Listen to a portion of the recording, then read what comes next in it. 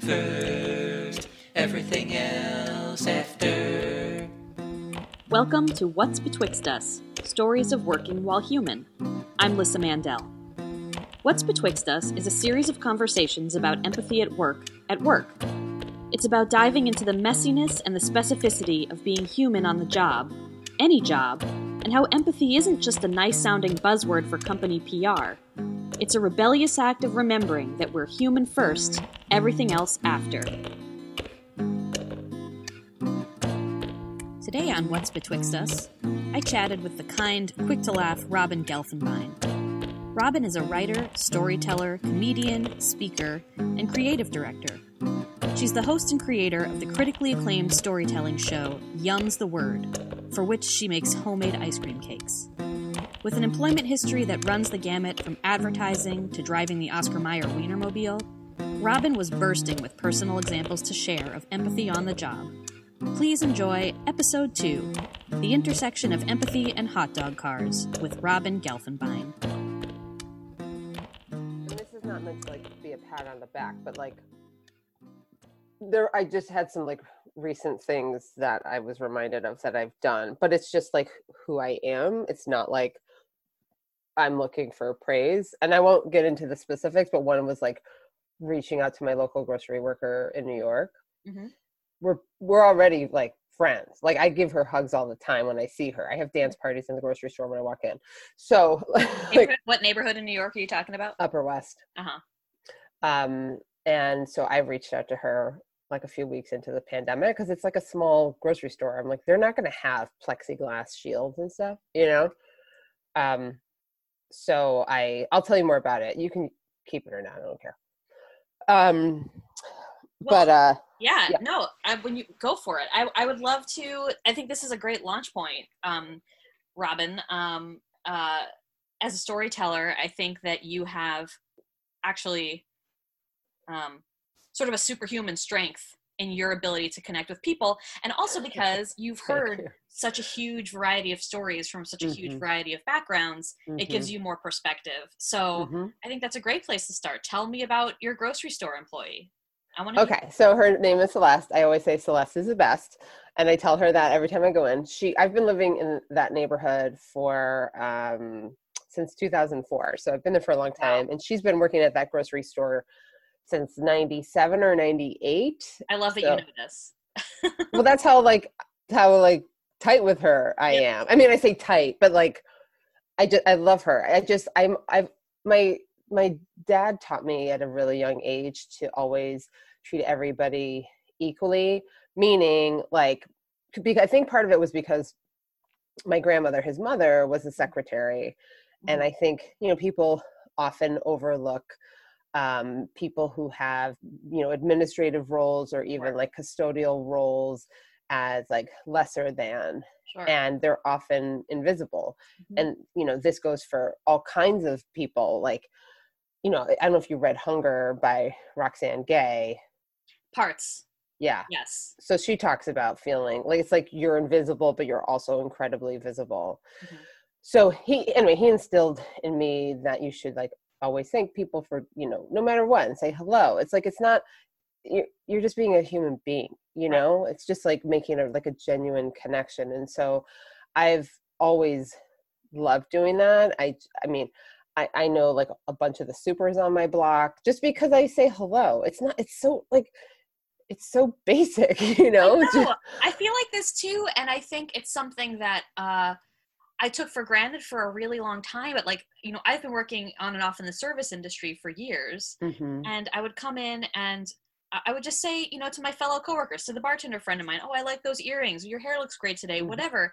And it didn't cost me anything. No, of course not. And then they would be like, wow, you're so nice. You're just so nice. I'm I don't feel like I'm going above and beyond. I feel this is basic human decency. Totally. Yeah. Completely. And I even do, it's so at my core, because I'm such a people person, that I'm just genuinely interested in people. And I have tremendous empathy for all kinds of people. I mean, even the smallest thing. One thing I love doing, and I have to say I kind of miss it because I haven't been going out for coffee. And there were many times where I would just go in and buy something, and they always say to you, can I get your name? Mm-hmm. And I'll say Robin. And I always say, what's your name? And most of the time they are so taken aback because nobody ever really engages with them or talks to them. Right, because they think of it as transactional. They're trained to think of it as transactional. Mm-hmm. And that is how they become invisible. I think that's so great that you do that. Thanks. Yeah, I mean, and I know Anthony, Mm-hmm. and like to the point where like I texted Anthony too. I was like, "Hey, how are you doing?" Who's Anthony? Is Anthony? Anthony was like a guy at a local coffee shop. Got you. I was like checking in on him. I don't know, like a month plus ago. Mm-hmm. I was like, "Hey, it's your favorite customer." No, I didn't necessarily say that, but I was like, "Hey, it's Rob." I was like, he always. It's just like it like lets people's guard down. Just that simple thing. So many times when I've done that, because I'll go into like any coffee shop, and they always want to know your name for the cup, and then they're so, like I said, they're so taken aback.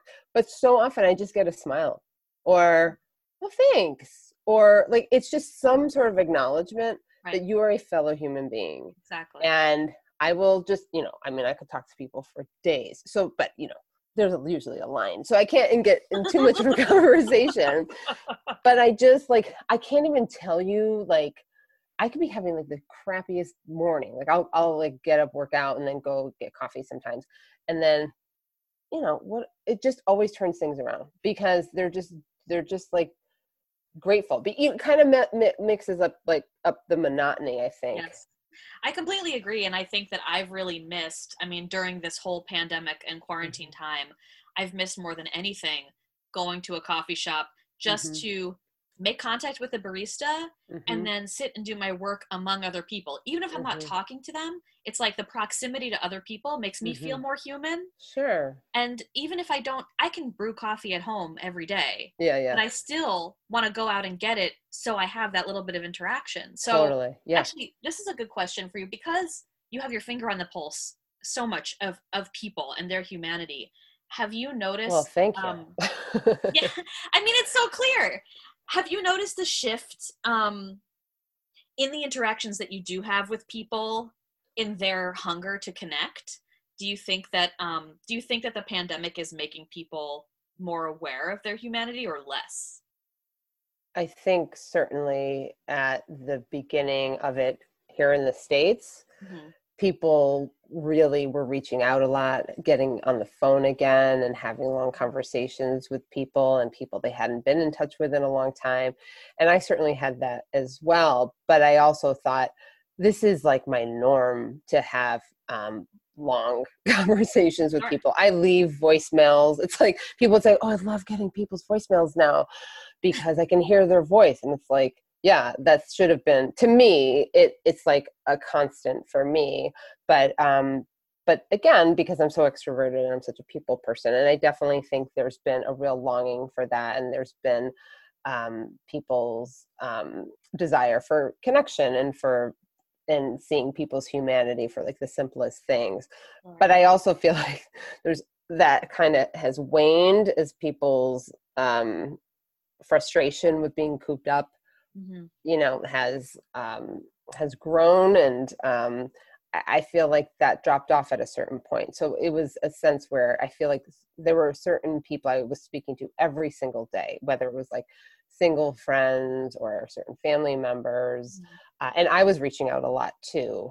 And I think, it's funny because as outgoing as I am, I actually have worked from home for a very long time. Oh. So I was very accustomed to the sort of like self-isolation. And I knew already like what that was like and how to manage that, and how, I was, for the better part of a year prior to this, I was like working from home all the time. And I was very, very depressed.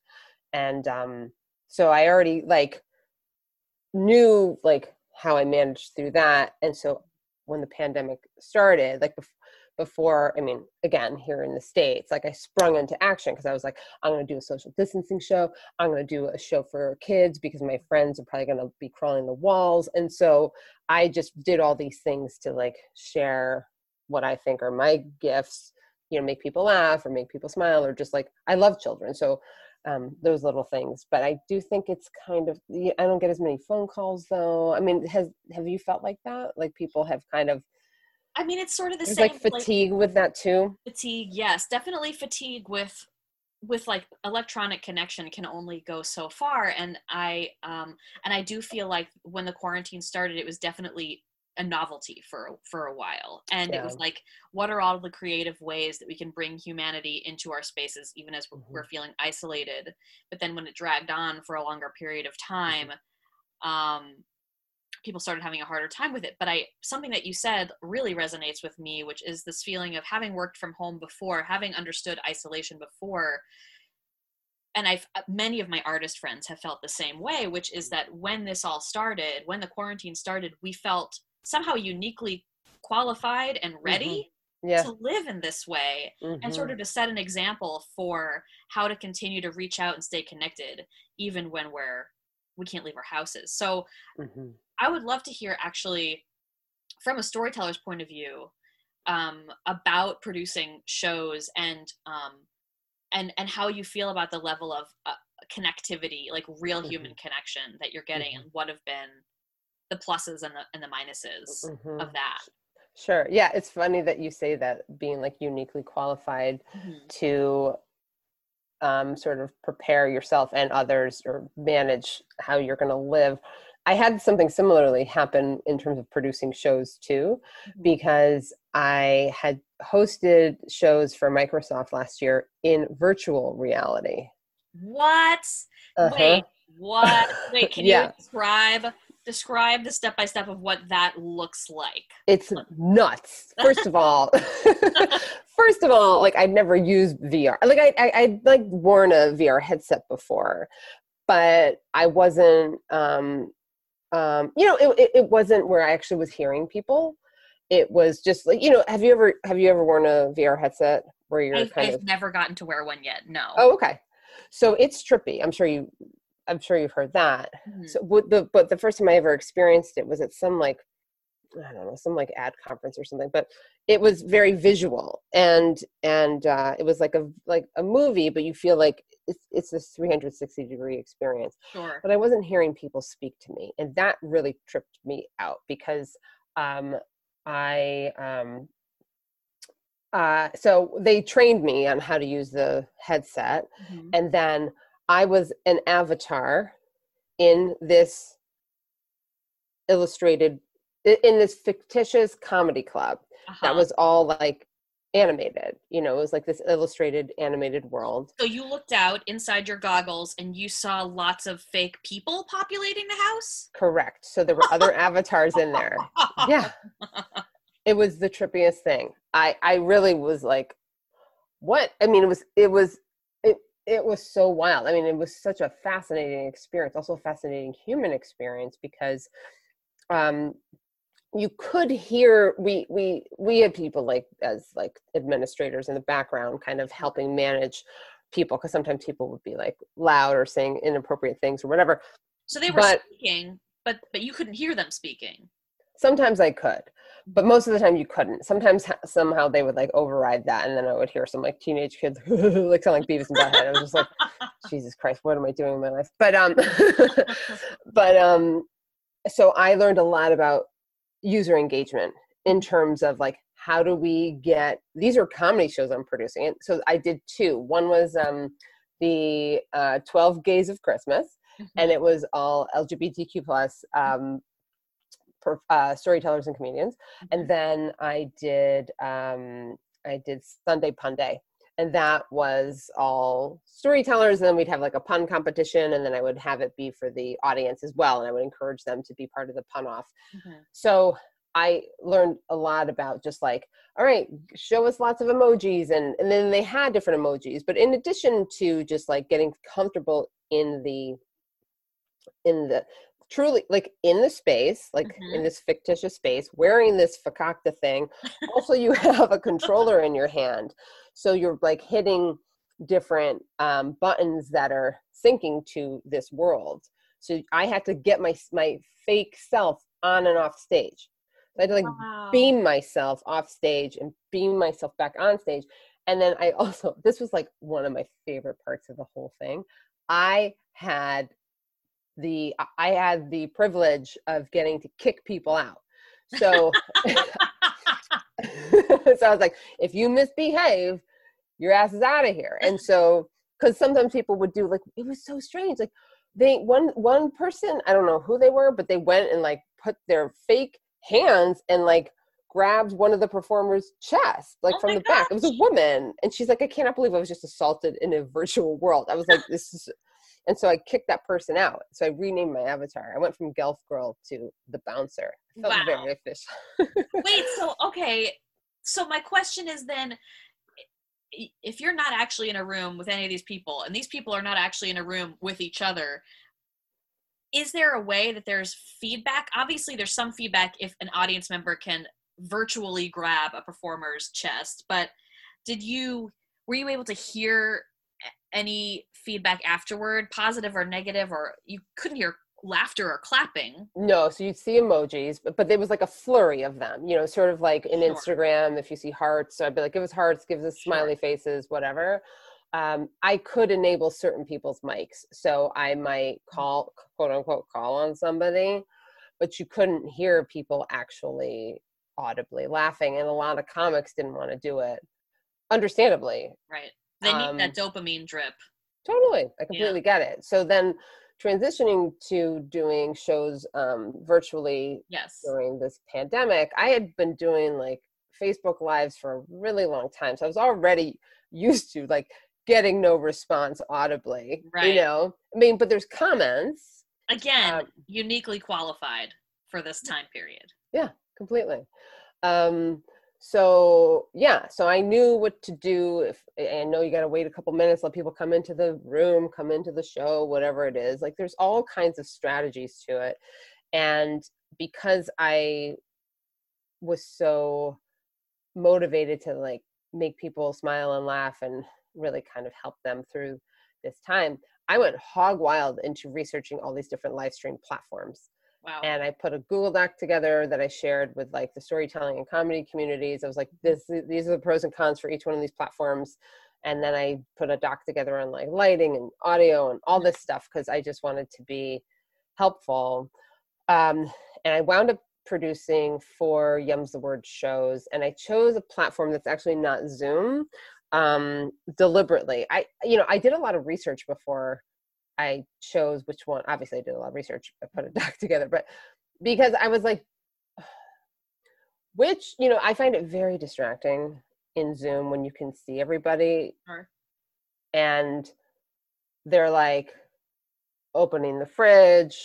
They're checking out. Talking. Yeah. And I find that so distracting, and I don't want that for myself as a host, nor the performers, Right. So I went with Crowdcast, and you can do the same thing in Zoom, but it was I set it up where it's like we're kind of like a radio morning show, mm-hmm. and we left the mics on for all the performers, so we could laugh at each other's things. Right. And when I open the show, it's like we all chit chat for a little while. Mm-hmm. You can see all 4 screens.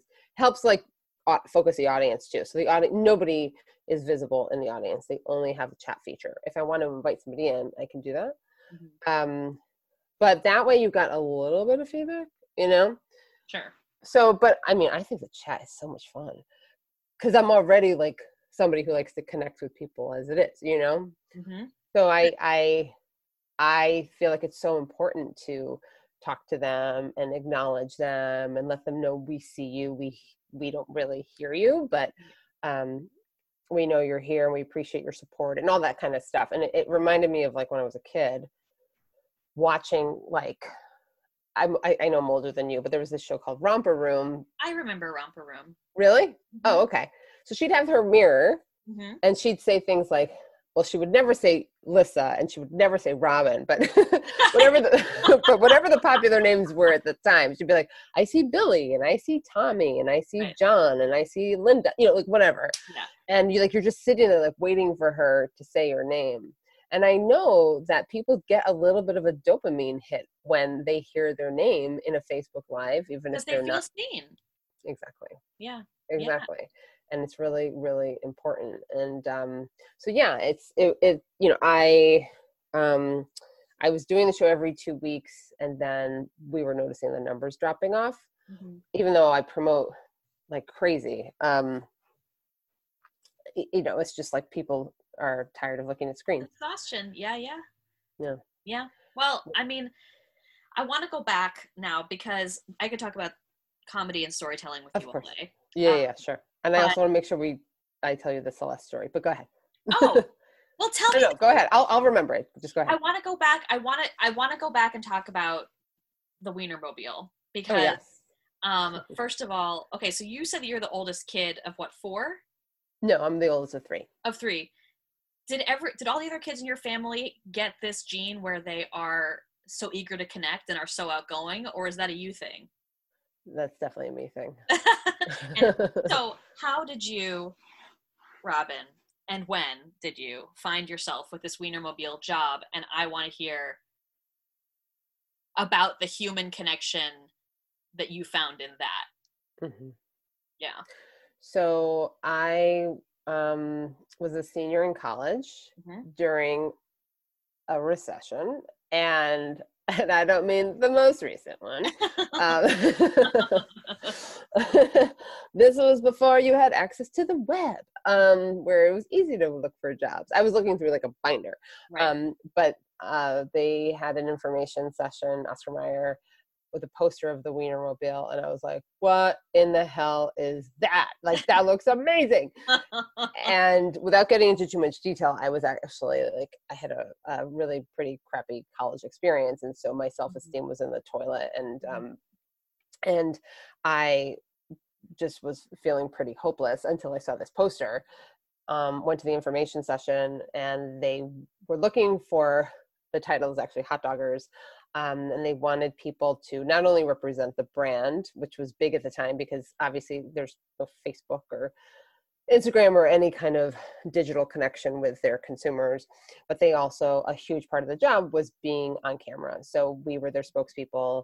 Right. I was on TV and the radio and newspaper, and I was pitching stories all the time. So that was a huge part of the job, was getting media wherever we went. And we also planned events too, like we took kids to the prom in the Wienermobile. My gosh. Oh yeah. We delivered Meals on Wheels. Like we were in parades. I got to go to Mardi Gras. Like it was super, super fun. Did you drive it, or were you just on board like as the tour guide?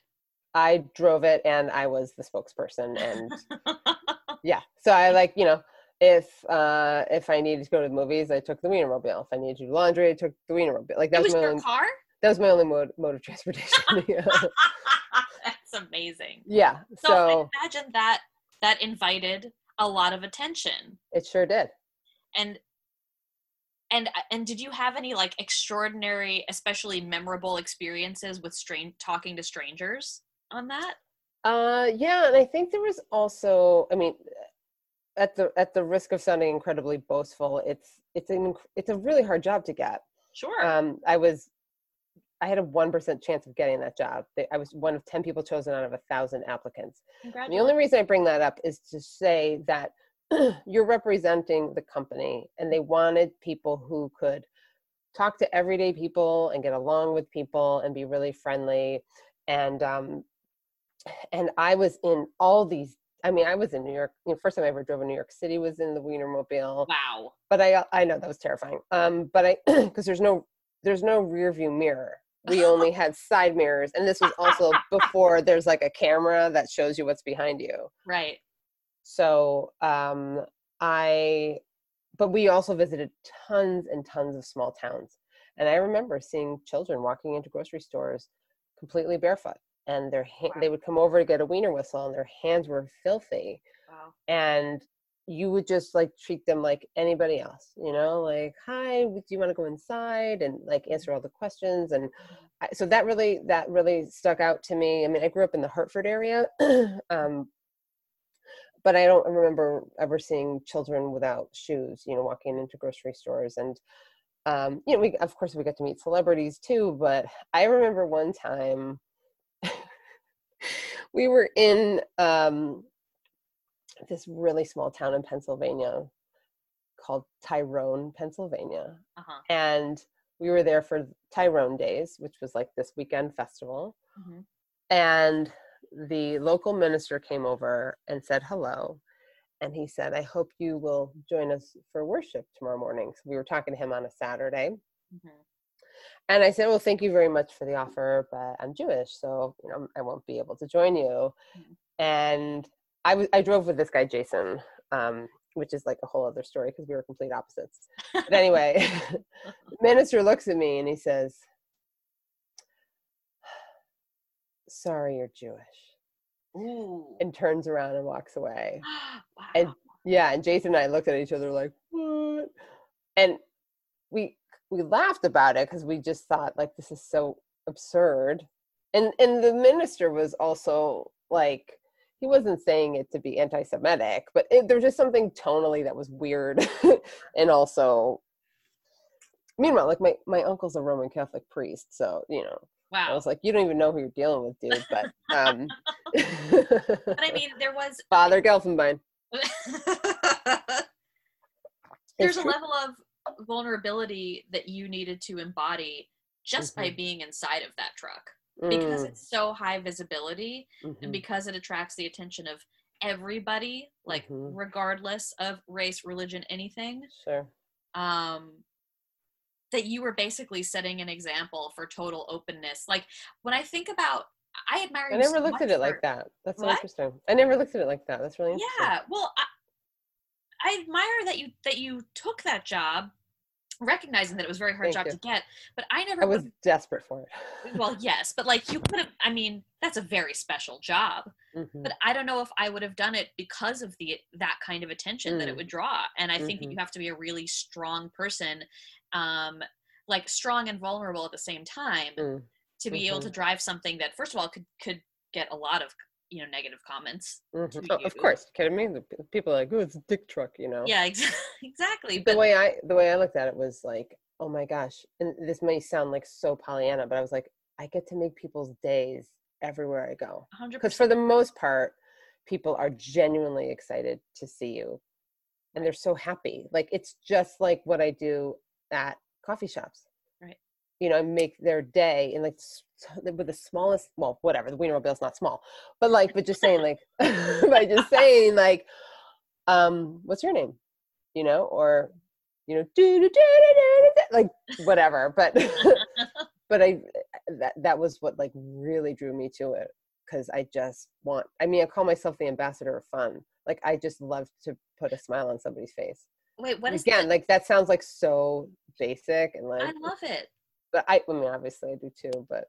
Well, yeah. It's your LinkedIn. I just realized this today that your LinkedIn tagline is "Expect the fun expected," which is adorable.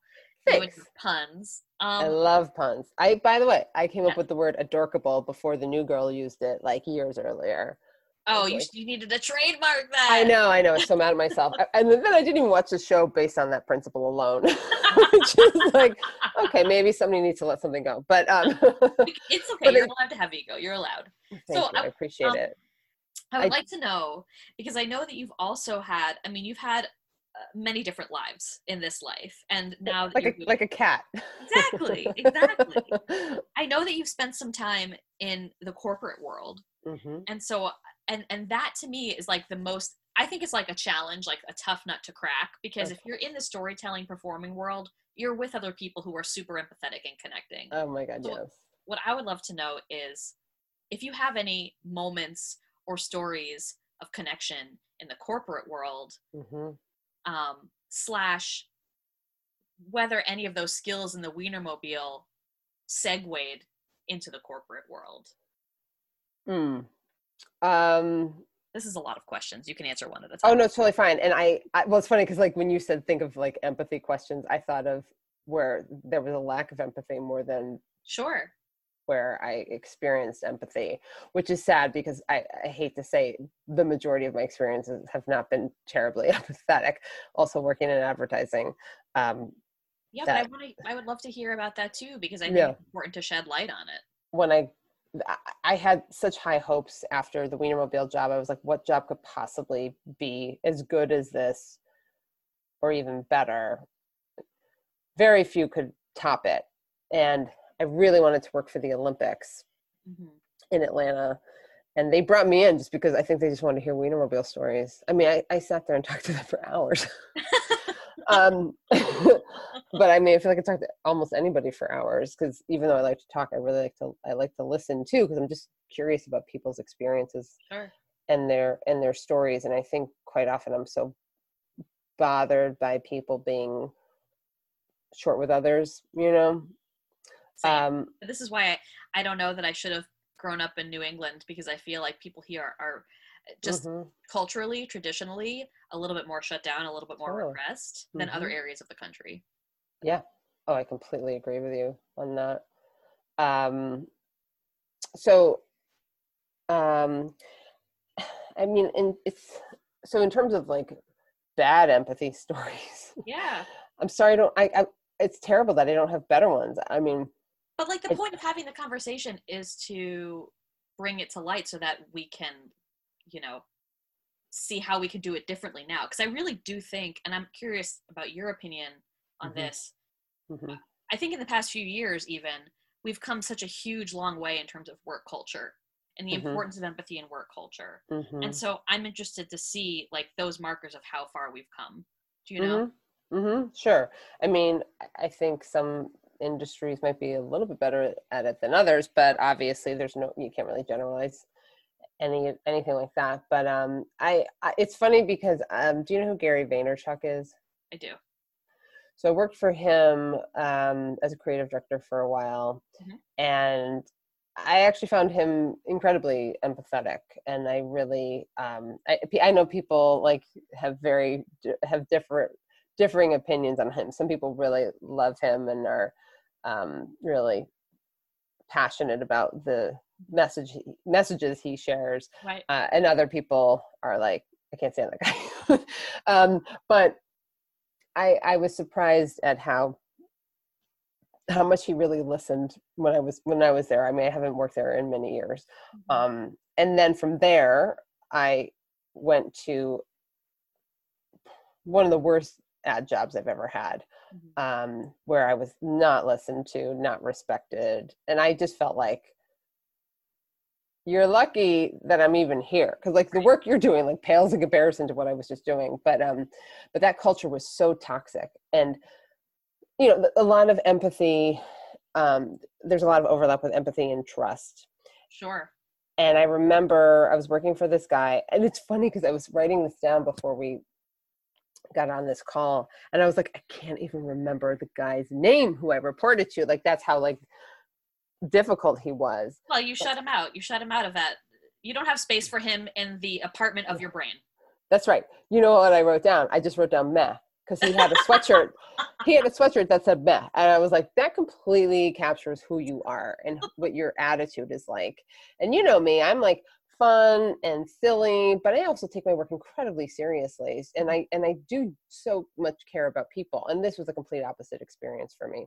So there was one day, and I've always been like I always, say hi to the receptionist, or, when you walk in the morning. So many You people like, humanize everybody. yeah, Yeah. exactly. It's like, again, it's not hard. Right. You're just being, and now everybody's heads are, Yeah. buried in their phones. And I'm even like big on that. Like my phone is on silence usually. I have it face down when I'm with people. Mhm. I'm not just like constantly checking it.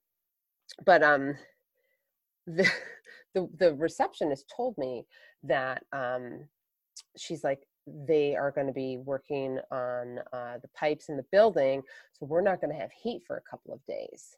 And this was in January a few years ago in New York. And I said, well, are they going to give us a heads up and give us the option to work from home? Because we shouldn't have to work in an office where there's absolutely no heat. Right. And she said, no, they weren't going to let anybody know. And I was like, that's ridiculous. Yeah. That's absolutely like, it's cruel, it's inhumane, it's rude. It's like, it's not doing anything to support your employees. And this is coming from the president. Wow. Uh-huh. And it was a small company. But so I was like, all right, I went in, I brought, my long ass coat that I call a sleeping bag. I had Yes. gloves. I had a woman like lent me her hat. I had a scarf. Somebody didn't need their space heater. I'm also somebody who's just cold all the time. I'm like one of those people. Me too. So like it was that much worse, you know? Yeah. So I had this like little space heater under my desk, and I faced this guy. I honestly don't remember. Oh, I know. It just came to me. But You don't have to share. no, I'm not going to. We'll call him Jack for jackass. Okay. So he sat across from me. You know, he had a big Mac monitor, and I'm working on a PC. And like, not to sound like a snob, but like in creative departments, you usually have a Mac because for the Adobe, you know, Creative Suite. Right.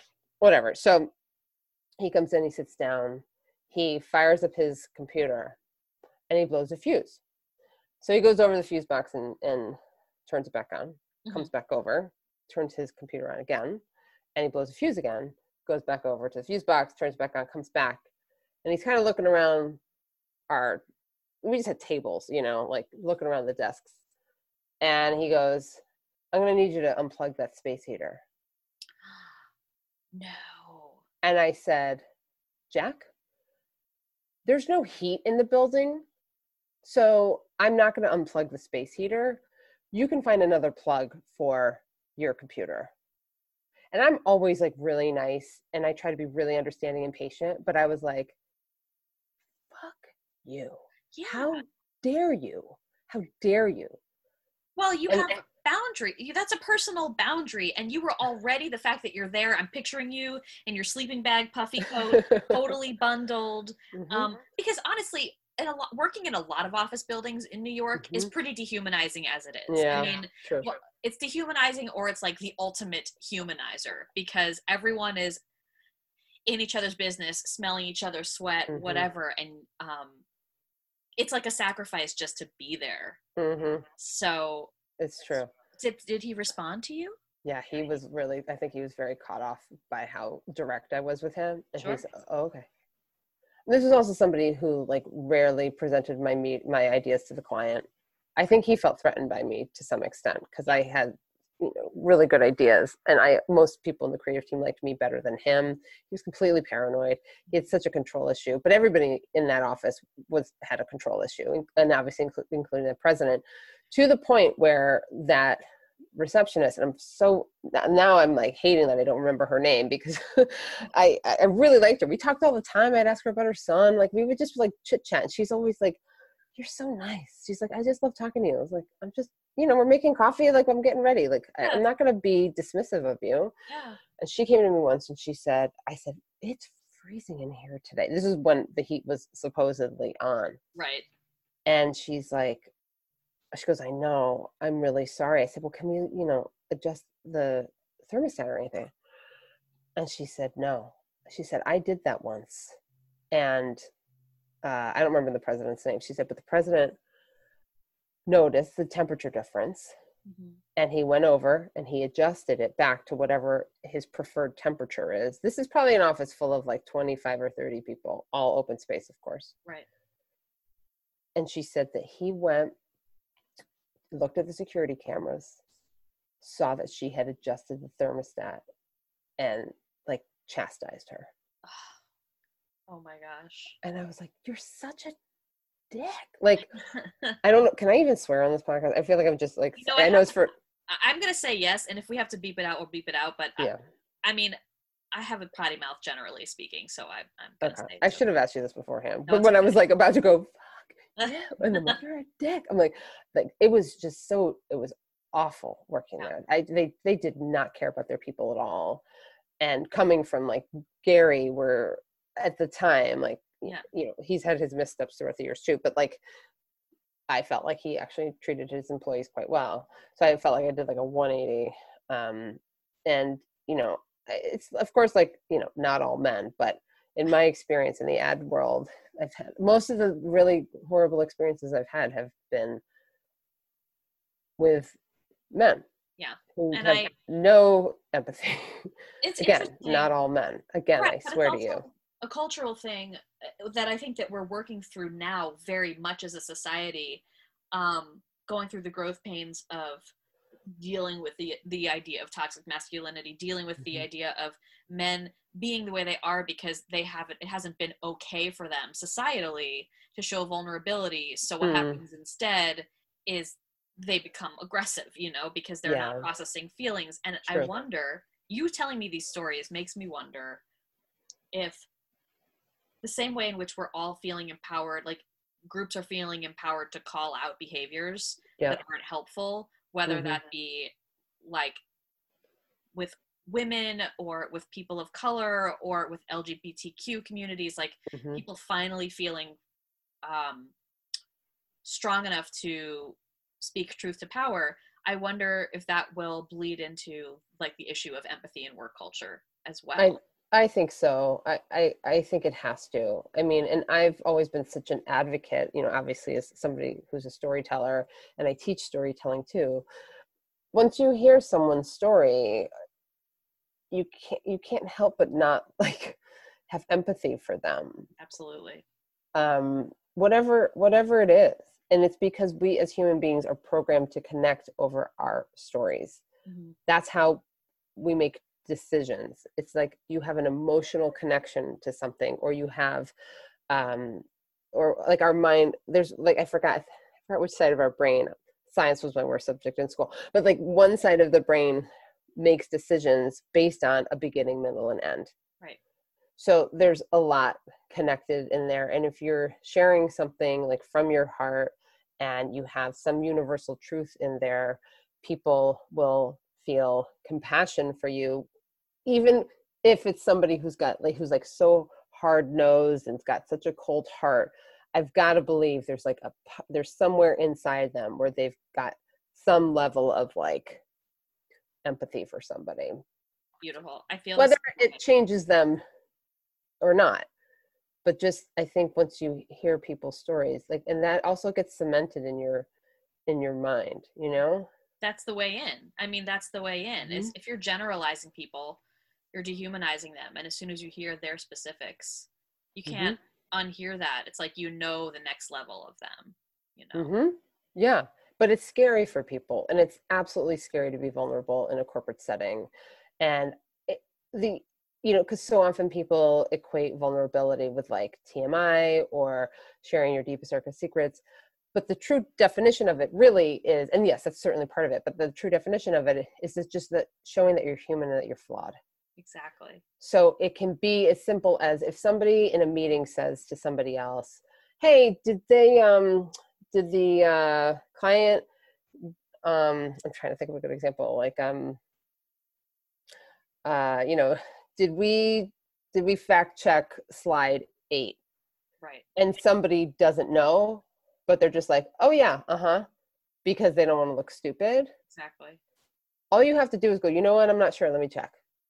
Right. There's a fear in that because there's no room for human flaws, as you mentioned. And I think that corporate structures were created for productivity and not necessarily for human flaws, because humans don't function in a regimented way the way a computer would. But like what builds the most profit is like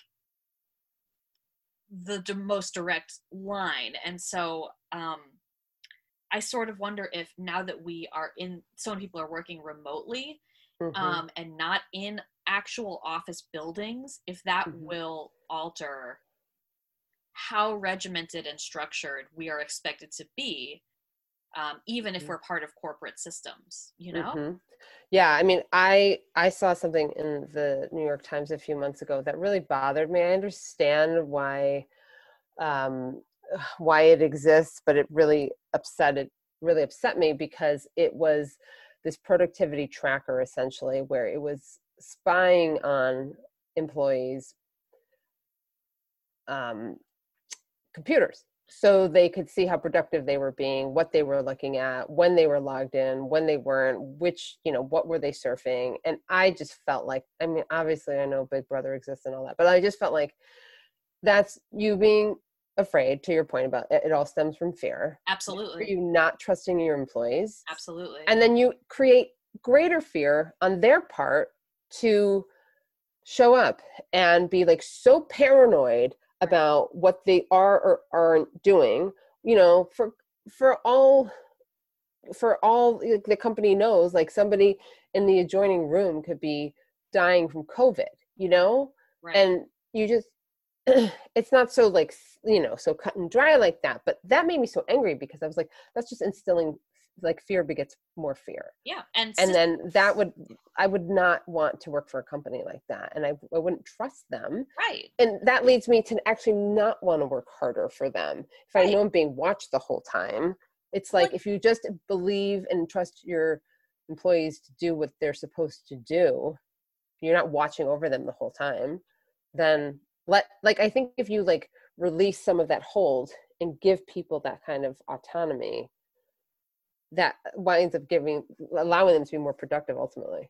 Well, I agree. And I think that trust, it has to go both ways. And that systems like that spy on your computer, that spy on your clicks, or like can see your desktop, are implicitly centering the company over the human being who's doing the work. And distrust creates more distrust. I'm totally with you on that. Yeah, it's really upsetting. And I know that, like, not everybody is going to be 100%, but some people are like, sweet pandemic, let me I'm gonna goof off, and like, I know that exists. I'm not an idiot, but I just feel like if you're instilling that much fear, it's not going to create a good culture ultimately for your organization. Yeah, agreed. Well, Robin, I want to get back around to Celeste. Yes, so, I want to talk about Celeste, and I do want to tell you something that's actually quite vulnerable too. Yeah. Connected to the Wienermobile. Right. So Celeste, yes. I love Celeste. Celeste is the best. So it was. I had been thinking about her so much because there was so much attention being paid, and rightly so, to essential workers, and I kept thinking about her, and because she's not working at like ShopRite or Stop and Shop, or a larger company that's going to have the resources to put up a plexiglass window or pane, or have necessarily the right equipment to protect herself, like gloves, and like, I don't know what kind of a mask. I know she had a mask, but like how effective was that mask given the number of people she was coming into contact with? So finally I called the store one night, and I said, it was funny. I felt like I was calling like a friend when I was a kid. Like, I'm like, hi, Celeste there. Can Celeste come play? Yeah. And the owner was like, who's this? And I said, it's one of your customers.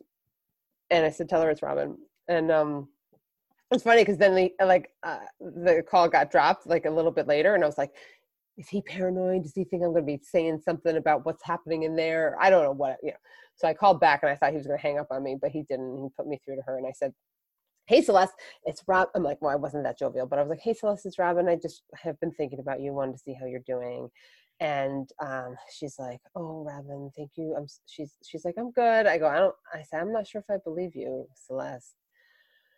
And she's like, gave out this like big exhale and was like, I don't know what's happening in the universe that told you that I needed to hear from you.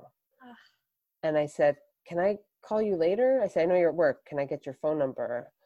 And she said, yes, please call me later. And she gave me her number, and I called her that night, and I said, how are you doing? What's going on down there?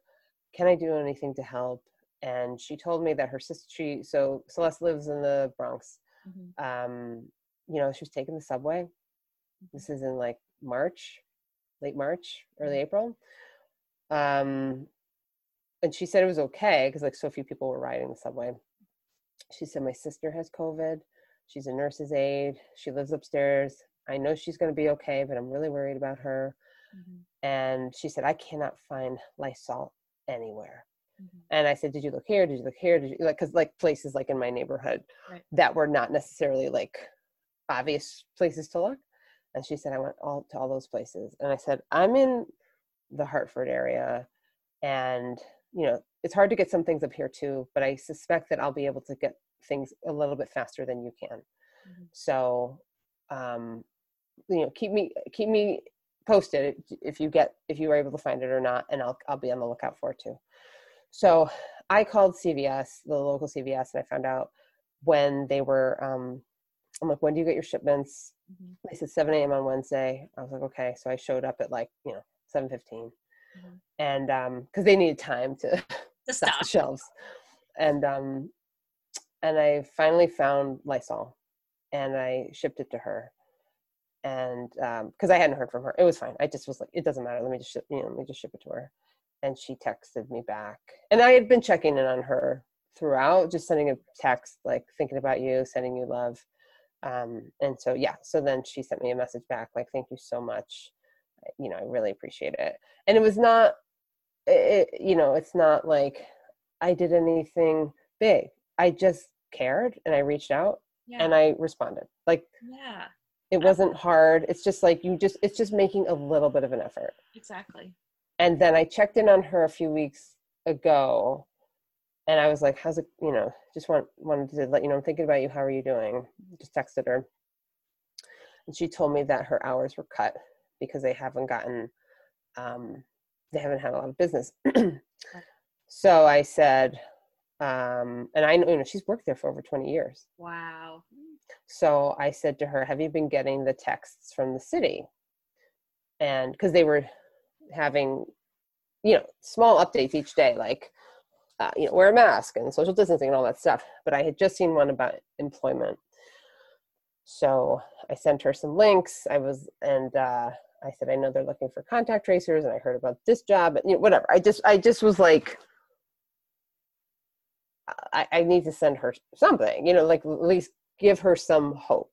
Right. And she was like, thank you so much. And, but again, it's like, it's not much. If you just like you say care. It's not much, but it does require you to look outside of yourself, and like, it took you so little time and so little effort.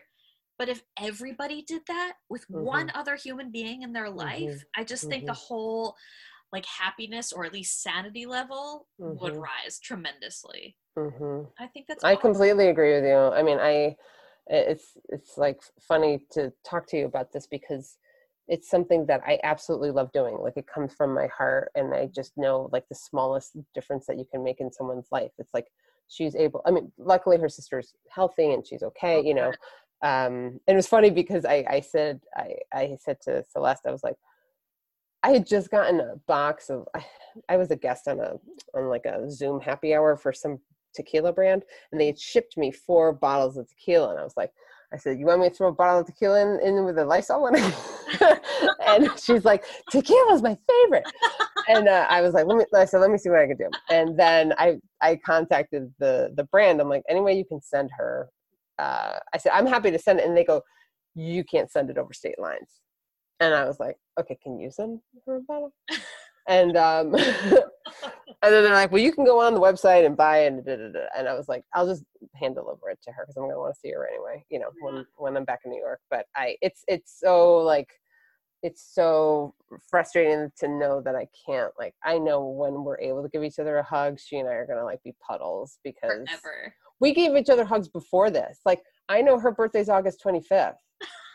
I also know when my Taylor's birthday is. Like, I will pop in. I'll be like, hey, Yuri, happy birthday. And he's like, oh my gosh. Lisa, it is the smallest things that you can do to just like, I know, but I think someone's day. People forget that because it ends up going into the list of the to-do list with all the other stuff, and all those things add up and become overwhelming. And so people are like, well, I might as well do nothing. Whereas if you just take the 30 seconds, even to like sign a card for somebody that it's their birthday or anniversary, whatever. And this is a problem that I personally, something that I'm working with, where I used to be so good about sending everybody cards for birthdays and holidays. That's great. And I stopped because every time I did it, it was like I was reinventing the wheel. It was like I had to write a whole personal letter and make sure. Oh my God, you're just like me.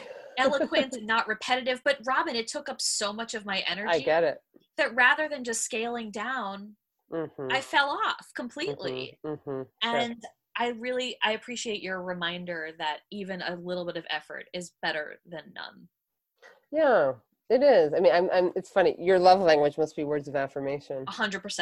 Yes. Yours? Yes. Because I do the exact same thing with cards. Yeah. You know, I'm also a writer, so it's like, oh Right. no, well, I mean, this card is fine, but let me But tell you something. I don't want to, exactly. I don't want to give you like some mediocre HBD. Like, I want to tell you something Oh. unique that nobody else has said to you ever. Yeah, I even like, you know, people with whom I'm close, I'll call them on their birthdays and I give them a custom happy birthday song and I never know what I'm going to do. So I'll be like, you know, I'll call my best friend. I'll be like, happy birthday to you. Happy birthday, dear Kristen, my favorite person in the world who I love tap dancing with, who loves chocolate way more than I do, who is used to work at the Humane Society. Like I just like ramble on and I like whatever comes top of mind of like what Yes. I think of for that person. I'm like, and I love you. Like, and you know, and then I'm like, like, and she's like, you crack me up. And then I do it for her daughter. Her daughter's like, how does that dear Robin come up with these things? I'm like, I am not making any of this up ahead of time. Isn't that obvious? That's improv. That's improv. Yeah, exactly. But if I can share the vulnerable story that I wasn't actually going to share, because Yeah. it's connected to the Wienermobile. Great. This is a great way to close it out. Thanks. So, so this is one of the vulnerable where it's like sharing more than what I was suggesting earlier about like showing that you're flawed. But I do think it when I used to be really humiliated by this experience, and the more I shared it, the more people connected to it. And the other thing that happened with it was that it had such a hold on me that the more I shared it, the easier it got to share that story. And it changed the story I was telling myself in my head about what that experience was like. So when I grew up, I was in high school in like the late 80s, and you know, like a lot of kids, I had like big hair. You know, Italian Jew, dark, curly, trapezoidal Brillo pad. Like that I was rocking. Yes, I know it. Yes. Yeah. And, you know, the hockey team called me Big Head, which is so unoriginal.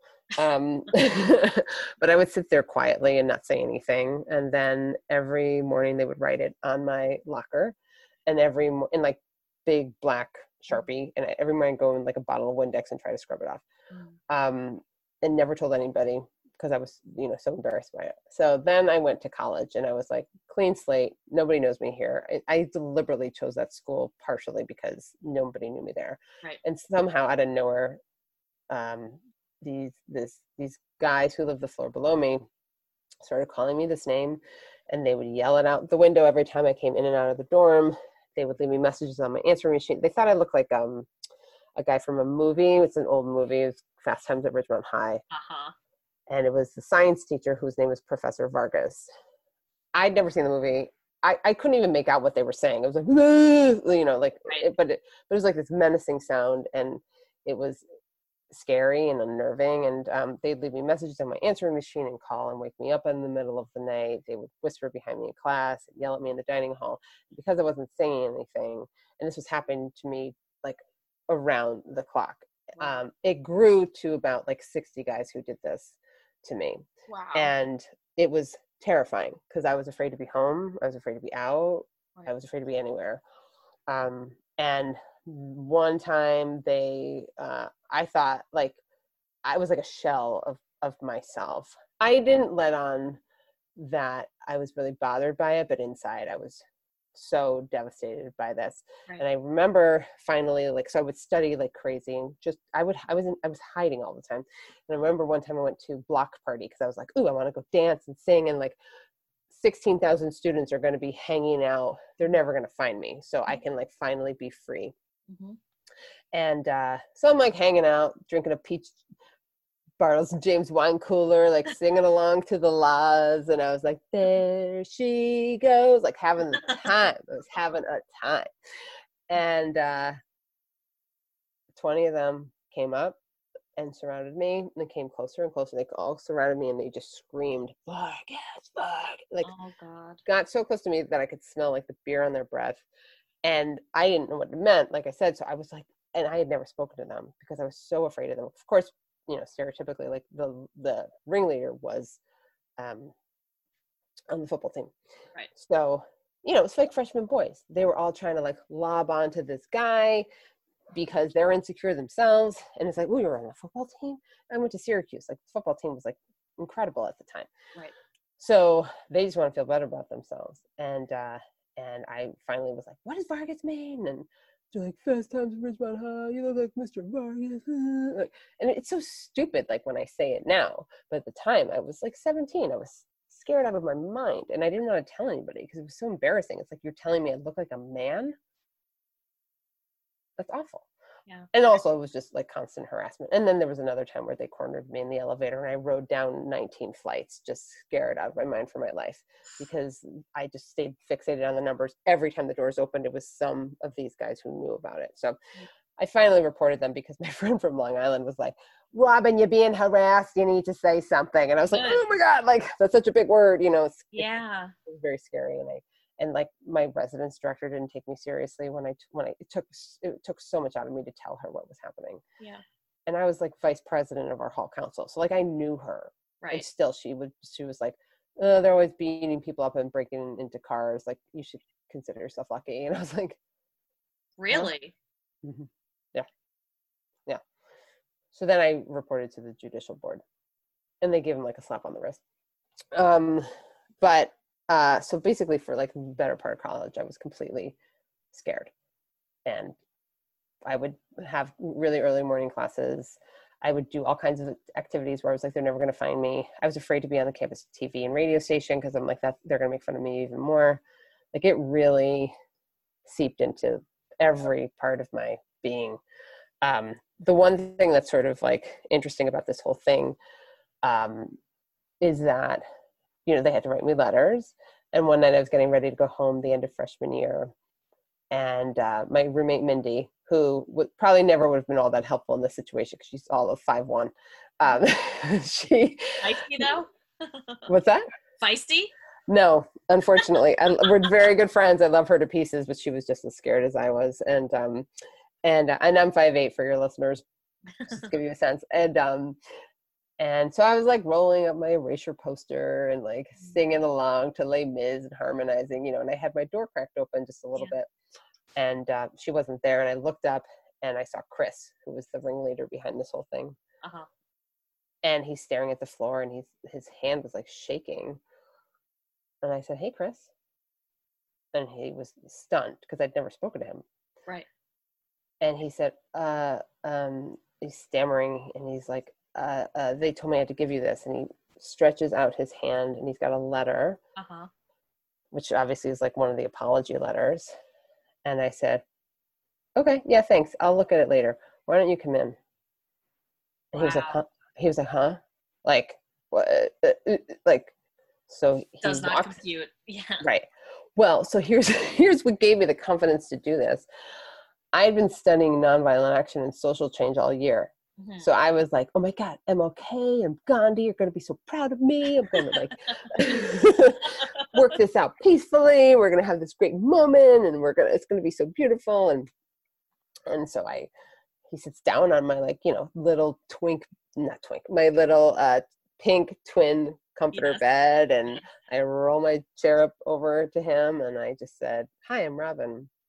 Because he'd never addressed me as that, Wow. Takes my hand and he said, I'm Chris. I said, I know. And then I said, I just have one question. Why? Why did you do that? We just met, right? Yeah. And he's like shaking his head. And I said, you and your friends have made my life a living hell. And I went through all the ways that they were doing that and how I said, I tried out to be the Syracuse mascot and you were screaming at me out the window and everything I shared before. Sure. And he just was like, had no idea what to say. And I said, I never want to hear that name again. And you tell your friends, I never want to hear that name again either. And he shakes his head very vigorously. And meanwhile, girls are standing at my door like, oh my God, like, are you okay? Is it, like one of them, this girl, she was so funny. She also was like 5'2". She was feisty. She was like ready to throw down, And I'm like, I got this, Hunju. Don't worry, I got this. And he left. And I was like so proud of myself for saying something. And I thought for sure that would change everything, but it didn't. they still would like stare and snicker you at me. just had that is such a movie moment. That is such an I know. 80s teen rom-com movie moment. And I'm so proud of you. Oh, Even you're if sweet. it didn't change, like, oh my gosh, what an amazing, were you shaking too? That's such an incredible. Oh, you're sweet. Thank you. No, it's funny. I was so confident because he was by himself. Right. And I knew I had all the power at that point. Right. Like, I don't think I like consciously knew, but something in me just felt so confident because I was always a confident person, but I had all these horrible like bullying and harassment situations with huge groups of guys. And so because of all that, like, that's why by the time I was a senior, I had all this regret because I didn't do any of the things I wanted to do. Like, I wanted to study broadcast journalism. I wanted to do features and be a host and all this stuff. But the harassment got in the way. Right. But also, like, he got kicked out of school just for all the things he had done with, beating people up and stuff. But there were so many of them who were still there. And even though they didn't say anything, the way they would look at me or snicker was enough.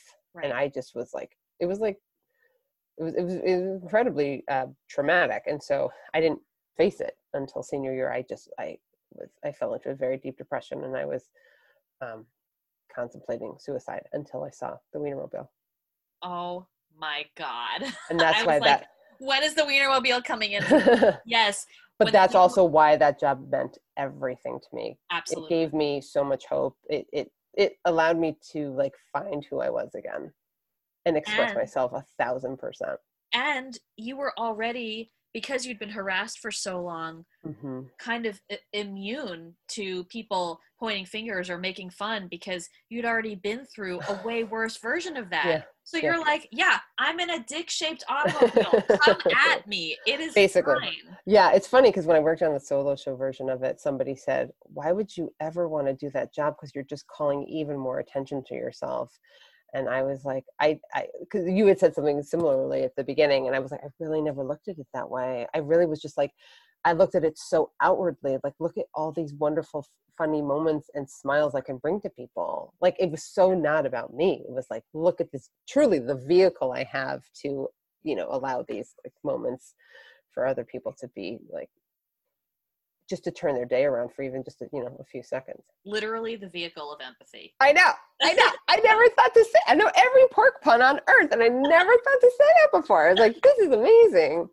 I love that. I'm so glad that you shared that with me. Oh, thank you for giving me the opportunity to do that. I just felt like if we're talking about vulnerability, I kind of felt like I needed to kind of back up that story. Pun intended. Back up that story a little bit. Just because I think like once you then. Like you said, like once you hear someone's story, like you're not going to forget that.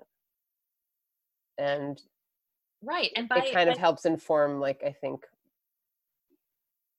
if you see someone being bullied or, I don't know, there's other people have all kinds of reactions to stuff, but. Well, ultimately, I think when people bully other people, it's because they don't see them as a real human being. They see them as an object of ridicule. Yeah. I mean, I love any story in which somebody stands up to bullies. That just gives my whole inner child so much peace, and I love it. Well, can I tell you one last part of it, which I completely forgot, that I think for your 80s movie you're going to love? Yes.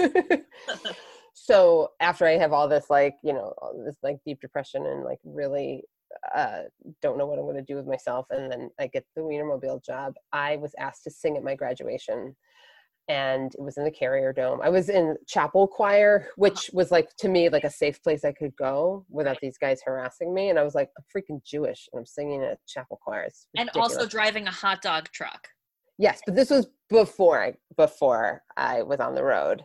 I'm just saying that's not kosher, but yeah. Oh yeah, of course, totally. Yeah. Yes.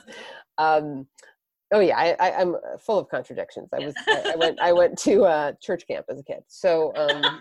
That's a story for another day that it's completely ask you about. Yeah, but anyway, so this woman Heather. So I'm an alto and she was a soprano, and so we were singing in chapel choir, and she said, "Do you want to sing at graduation?" And I was like, "Oh my God, that would be amazing! Of course I do." And so we were going to sing the alma mater and the national anthem, and I said, I would like to come up with a song for the students. Do you want to be part of it? And she said, no. I said, it's going to be funny. And she's like, no. So we sang together. Now, the other thing I have to say is that I was so excited for this opportunity. And I was writing this song. I was writing a parody of Sesame Street. And it was basically like kind of like poking a little bit of fun at some of the professors who we had a statistics professor who drooled. So I was kind of like, teasing him, but like obviously not bullying, but like doing it in a fun and playful way. Writing until the last second. And I was going to be singing that a cappella. Well, 2 or 3 days before graduation, I completely lost my voice. Oh, no. Yeah. And by the way, I lost my voice the first week of college and the last week of college. No. So symbolic. Yep. And anyway, so she leaves me. I wound up doing it because I was like, I'm absolutely not going to not do this. I was like coating my throat and everything. And I sang to the best of my ability. So we sing our 2 songs and she steps off and I'm center stage. Yeah. At the podium in the Carrier Dome singing to like thousands of people. Wow. And I can see all the bullies down in the rows in front of me. And I'm like, yep. Screw you guys. Fingers in the air. Massively. And just like, I mean, the laughter that was filling the Carrier Dome and just like I could see them all too, like doubling over in laughter and all this. And I just felt so incredibly empowered and so confident and so like victorious with those guys. Cause I was like, you didn't push me out of here. I stuck it out. And I was like, look at, I was like, they're laughing with me, not at me. And that was incredible. And then when they came to get their diplomas, I'm like on stage with like deans and faculty and all these staff. Oh, and I'm watching each one go by, like, slow clap. Meanwhile, I was like, I'd rather use 2 fingers to address you as you walk by. As opposed to 10, yes. Yeah. Oh my God. Isn't that like so great for like an 80s movie? I mean, I hate to say that. No, it really, I mean, I'm kind of blown away. I can't believe I didn't know this about you before, but I love it. And it just gives me, it's just such a victory story. It's just such a good victory story. Yeah, you want the underdog to win. I won't tell you this now. We'll talk another time. But the story of actually when I get into the Wienermobile and get paired with somebody who's my complete opposite, that's an even better story. Oh my gosh. It's like another underdog situation where I have to stand up for myself again, and I do it in the most epic way. I'm working on a screenplay for it. No, I love the teasers. We're going to come back. So you listeners know, Robin has many more stories where these come from. And sweet. Why won't you tell people where they can find you? Great, thank you. It's at robingelfenbein.com, and then all of my handles are pretty much a version of that. So Twitter is Robin Gelfenbein, Instagram is robin.gelfenbein, and I've got my Yums the Word show also, and we've got a podcast and YouTube channel and wonderful storytellers. Everything's funny. Everything I produce, for the most part, there's like one story that's not funny. It's the one I just told you. But other than that, everything is funny and true. I love That's where you can find me. Thank you. Thank you so much for talking to me, Robin. This was a delight. Thank you. I had a blast. I feel like I just like ran your ear off, but you're a really good listener. That's what I wanted, though. That's why I asked you here. I knew you'd have good stuff to say. Well, it was so nice to see you too. Me too. I want to hear how you actually are. I mean, you don't have to be recorded to do that.